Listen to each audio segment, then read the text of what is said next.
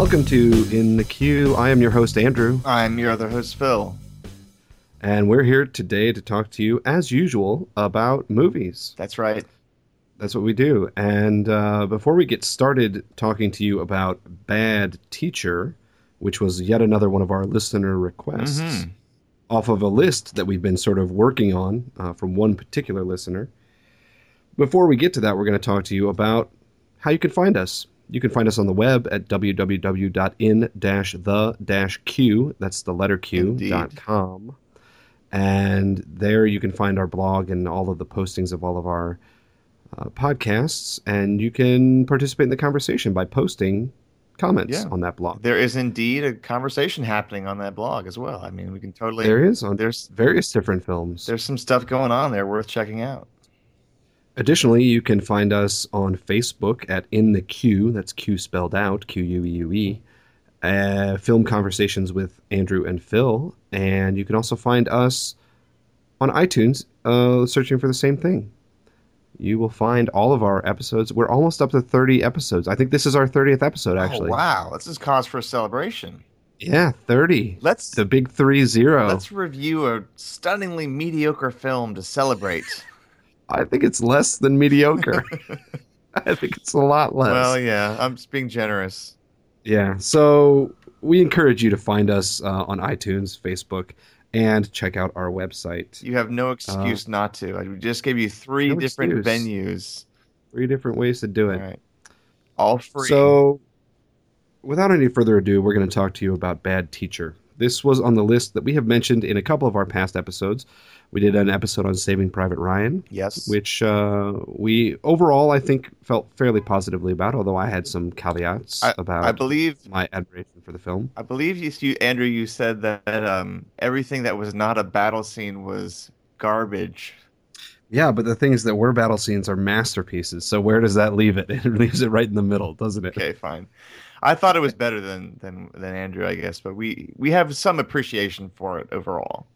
It's true. And then we also did Your Highness, which I was less than enthusiastic about, but Phil seemed to like pretty well. Yeah, I mean, Your Highness, I would definitely take that over certain other films that we might just be about to review.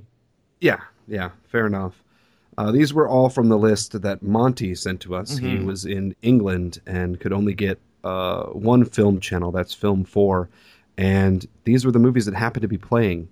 There's actually 3 more movies on that list, and we may eventually get to those, but we're probably going to take a little break from his list for a little while after this stinker of a movie that we just watched. We don't want to lean too heavily towards Monty's whims here. Yeah.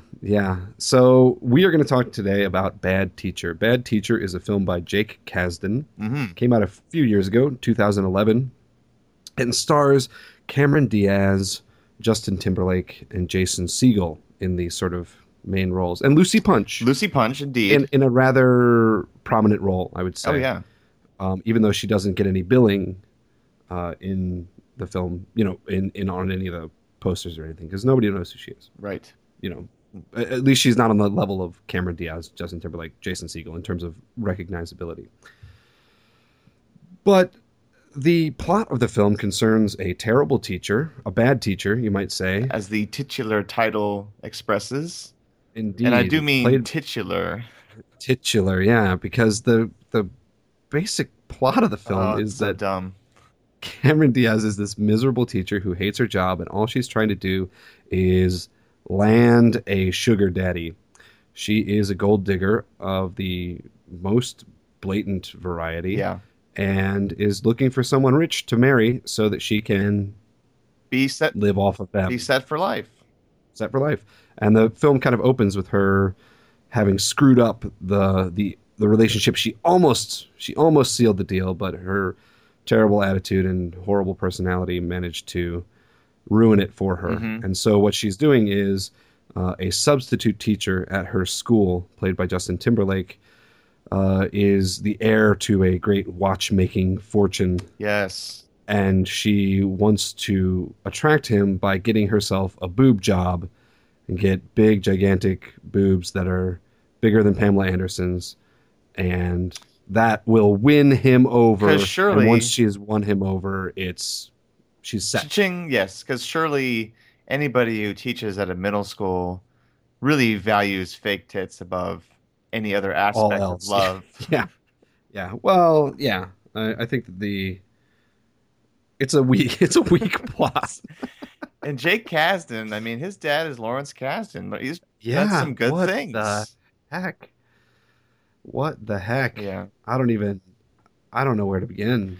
Well, Bad Teacher, it's he gave you the premise. It's super dumb, super unbelievable. People do not act in realistic ways. No, not at all.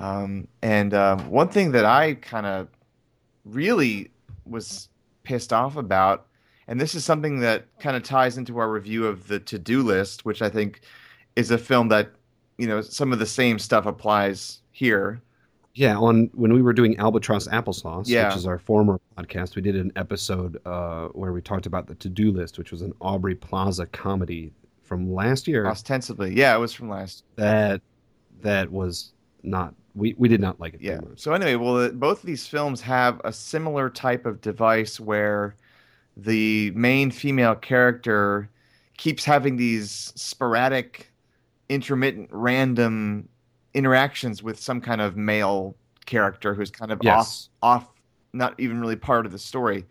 In this film, it's Jason Segel, and they have like four or five very, very, very, very brief interactions, Yep, yep. and you can already tell after their first visit that these two people are being groomed to be a couple by the end of the Yeah, film. this is where it's headed. It's clear that that's where it's headed. And it's so unfreaking believable too when it does happen that basically I think the only way to appreciate this film and to enjoy it is to tell yourself that it's really dumb and it's fun because it's dumb. Yeah, yeah.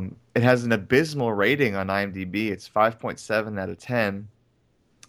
Which is actually higher than I expected. Yeah, Considerably higher I'd than I say expected. it's a stunning achievement for everybody involved. Yeah. Except Lucy Punch, who plays kind of like the rival of Cameron Diaz's character. You know, She has the worst character name in the history of mankind. Amy Squirrel. Ugh. Yeah, I think it's supposed to be funny in and of itself, and it's just not. but Lucy Punch is funny. I think she's funny. I I think she does the best she can, but She did the best she could in this film. Andrew, she was also in another movie that we reviewed for Albatross Applesauce, and I when I was watching Bad Teacher, I was thinking, what else has Lucy Punch been in?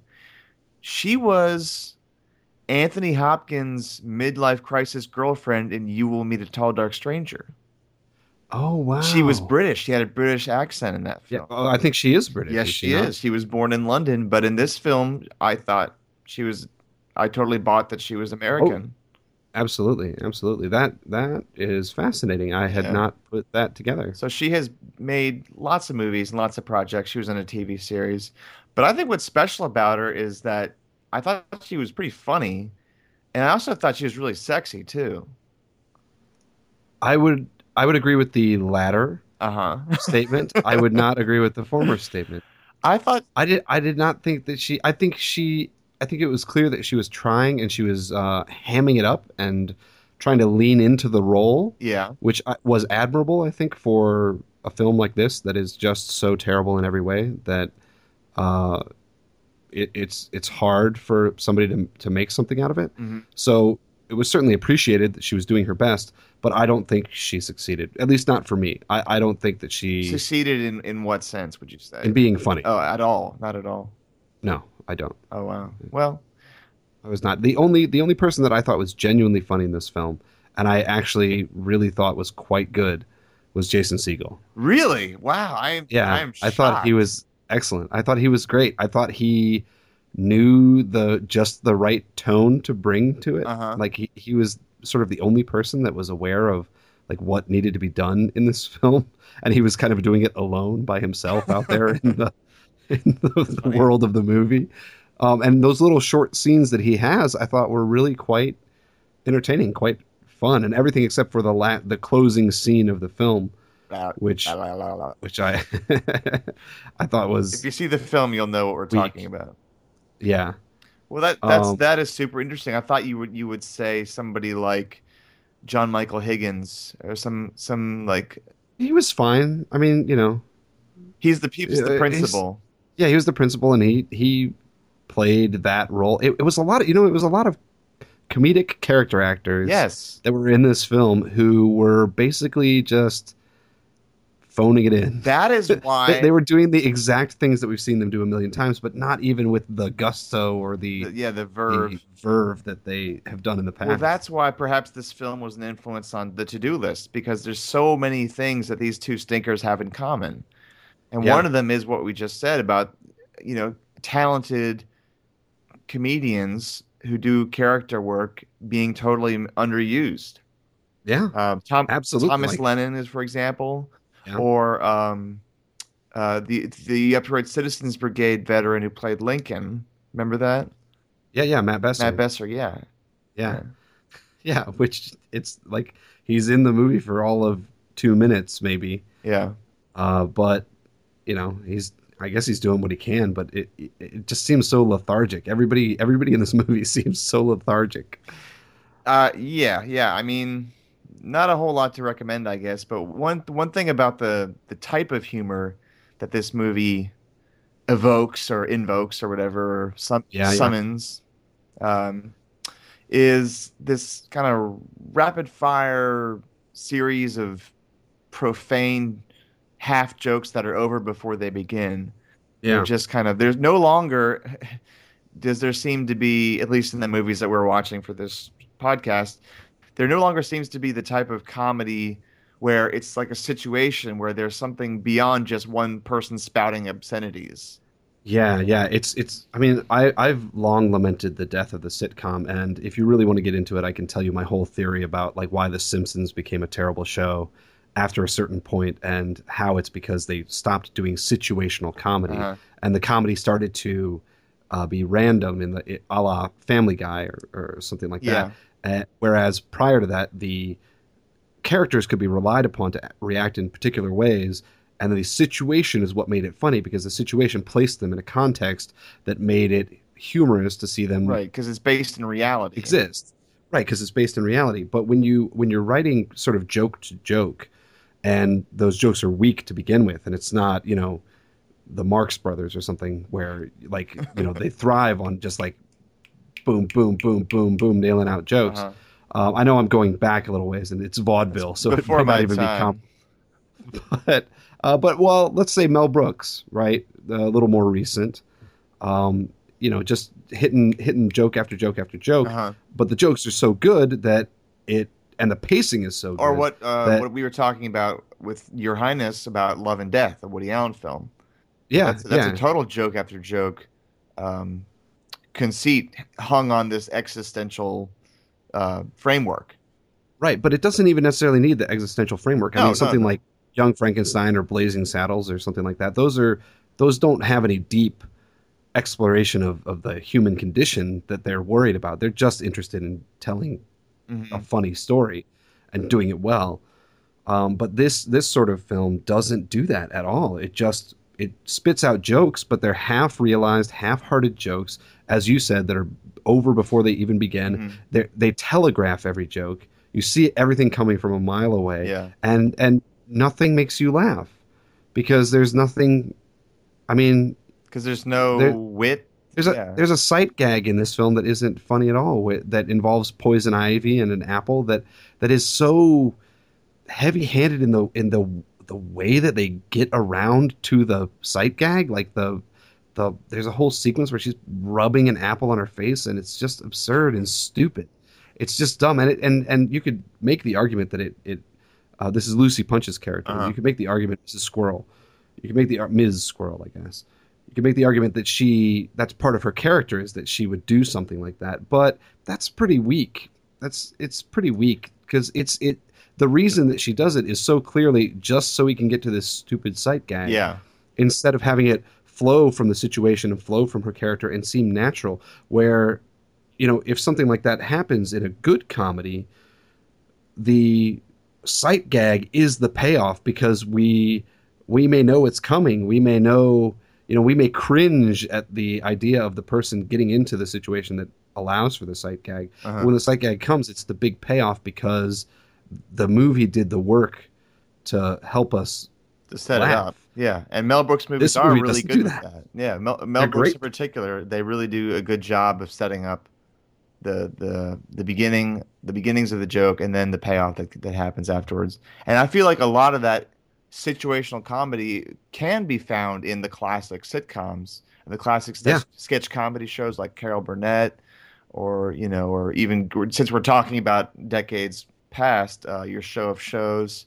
I mean, Yeah. there was a whole world of comedy in yesteryear that did not even depend on foul language or crudeness Yeah. or Or I mean, those. even the sitcoms of the 80s and the 90s, the TGIF stuff on ABC, or the Full House. NBC killer lineup, like of Cheers and Frasier and Friends, and all those things. They do the work Hmm. to earn the payoffs.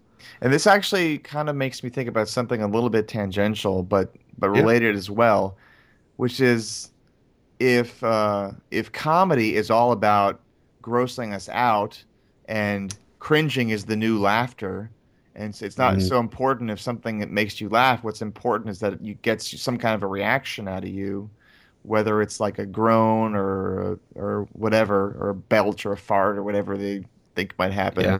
It reminds me of kind of a trend that's happening in the genre of horror, where it's no longer about something suspenseful or Yeah. frightening. It's about something that's fucking gross and just makes you cringe. Well, I think it's a misappropriation of. We were talking about this a little bit a few weeks ago when we were talking about filmmakers who have grown up on the movies of yesteryear Hmm. and not understood why those movies were good. They haven't understood what made those films good in the first place. So when they do these remakes or these reboots or these updates of films, Hmm. um, they end up being weak and uninteresting because they didn't understand what made the film good in the first place. They didn't understand the storytelling. They just understood the tropes and the Right. mechanical devices that are being used. I think that's the same thing with horror, as you're talking about, and with comedy. They Hmm. understand the motions and they go through the motions of what they think it is. But there's plenty of great gross out comedies that have existed over the years that are really, really quite good. I mean, you think of something like There's Something About Mary. Like that's a really great gross out comedy, but it does the work to earn those jokes. I mean, there's the sight gag of the when he's got his junk stuck in his zipper, right? Yeah. And they do the work of like building up the scenario, and it has Hmm. this sort of slow build, and then when they finally get to like the moment before they're showing it, they describe it, and there's a great line, "How'd you get the beans above the frank?" and and you It's you character actually you based. imagine it in your mind, and the whole thing is like played out for you, and then they hit you with the sight gag, Right. and it's gross and it's dumb, but it's funny as hell because they've worked for it. They've Yeah, they've they built the brought you character along. aspect. Yeah. I mean, Yeah. but the thing about that is like with Bad Teacher. Sorry, I interrupted you, No, but no, it's fine. if you look at Bad Teacher, you can tell that when they were writing the script, they were thinking, okay, such and such says this, and Yeah. now somebody says something funny in response. Like, okay, so the principal just set up his plot point, so now Amy Squirrel says something funny in relation to it, and it's no longer about like what does Amy's character say, what does Amy want to Right. say, what in this scenario would she believably say. It's all about thinking, okay, this has to be a joke. Now this person has to say a joke, and then Yep. it's a terrible way to write. It's And it's I almost like Mad Libs, It's almost like Yeah, like cinematic Mad Libs. cinematic Mad Libs. Yeah, they're like, okay, now we need punchline. Give me a punchline. Give me a punchline. Write it in, and then they throw a movie together, and they're like, well, that sort of worked, You know, I in a way, guess. that reminds me of like a funny movie might be like a 1950s style writer's lab where everybody's typing away at their typewriters and chain smoking, and they're like, "We got to come up with more jokes for Bad Teacher. You give me a joke, say something that's funny." And then he like pulls the paper out of the typewriter and reads it. What? This is terrible. You know? Except they never say this is terrible. It seems like they said, "Oh, that's great. Yeah. Print it. Yeah, put it in the paper. All right, Oscar-winning That film. goes right in the script. Let's make this into an Oscar-winning film. This will be the greatest comedy ever to come along in the last 50 years." Exactly. See? Yeah. It's depressing. It was a dumb, bad movie without a doubt. I watched the unrated version. Did you watch that one? I think so. It couldn't can be tell hard to tell. I couldn't tell what would have been cut. I mean, there was barely any nudity in the film, so I can't figure that it was the nudity. Might have been some of the language. It might have been some of the language, but it really didn't seem. I mean, okay, let's get real. Unrated cuts anymore are just ways to sell DVDs or Blu-rays or, copies of it on iTunes, right? Yeah. That's the only reason that they're unrated. They intentionally cut out 2 or 3 minutes worth of a film that the MPAA isn't forcing them to cut out in order to keep, an R rating. Nobody's being forced to keep stuff out. They're intentionally cutting it out so that they can release something that they say is unrated because they never ran it by the MPAA, which just means that they could just put an unrated label on it. I think the most egregious example of that, and sort of showing you the lows that Hollywood is stooping towards, is with the sequel to Anchorman, which came out several months ago as an R-rated film, and then just a couple months ago, it's re-released as the version you've never seen before, with all the extra 487 new jokes or something like that. Yeah, whatever. It's almost like people are like in line for the movie. Well, I might see the new Anchorman if it had 489 new jokes. But it's only got 487, so I'll go watch. It's a really Heaven it's a crass marketing ploy. I can't believe that there is good statistical evidence to back up the assertion that actually sells more stuff. But it's different. It's not something that has been around in our lifetime, Well, in the early days of director's cuts and unrated versions and stuff like that, it was legitimate editing that had been done to things. It was things like Blade Runner, I remember being the first real director's cut. That's what I was gonna say. Real director's cut. It was actually mangled by the studio and turned into a terrible movie. Yeah. Drastically different. Drastically different, with the horrible voiceover narration from Harrison Ford, this laconic just mess of a voiceover that really makes the story really weird. And then you watch the director's cut and it's a different movie entirely. Yeah. That was legitimate. You look at a lot of those films from the 90s, especially the 80s and the 90s, that got director's cuts, and they're drastically different, sometimes for the worse. I remember watching the Cinema Paradiso director's cut, and it's like 50 minutes longer, and it makes the film unbearable. It just makes it not good. Yeah. And it's one of those situations where you're like, whoa, the studio made all the right choices here. Right. But, Yeah, I mean, so the only other thing that I could think of is there's a completely stupid and unnecessary scene. I mean, I guess most scenes are like that in this film. But the scene where Justin Timberlake and Cameron Diaz try to engage in some kind of sex act, and it's just incredibly stupid. It's dumb, and I can't imagine that there's anything in that scene that would have had to have been removed for any reason. And can we talk just briefly for a moment about how sort of strangely morally bankrupt this film is? Yeah, good point. I understand if you make a film about bad people doing bad things. There's plenty of films like that I enjoy thoroughly. The Godfather is a film about bad people doing bad things. You're mentioning it in the same breath as Bad Teacher. Well, no, I'm saying that is a film that is a great film about bad people, and so it's not enough to say, oh, this film is morally bankrupt because bad people are doing bad things. But the film actually seems to take a stance that what they're doing is heroic or even good. Mm-hmm. And the conclusion of the film is the closing shot of this film is was baffling to me, completely baffling. I don't understand it. It Well, you mean because when Cameron Diaz has her character arc, she becomes the guidance counselor of the school? Yeah, other than that being like a yet again another sort of sight gag to like put a button on the end of the film, I don't understand. Like it doesn't make any sense. Well, that whole ending makes zero sense because she realizes she wants to be a teacher. She wants the job, or she wants to be part of the school in some way. Up until that Yeah, last shot, I thought that she was a teacher, and she had come back because she had realized that it was rewarding after all, and blah blah blah.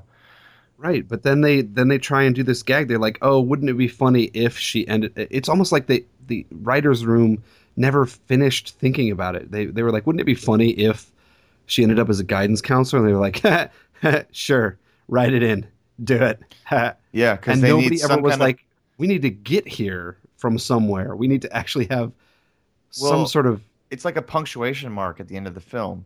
It's sort of like a an exclamation point at the end of a question or something. It just doesn't really But it fit. doesn't.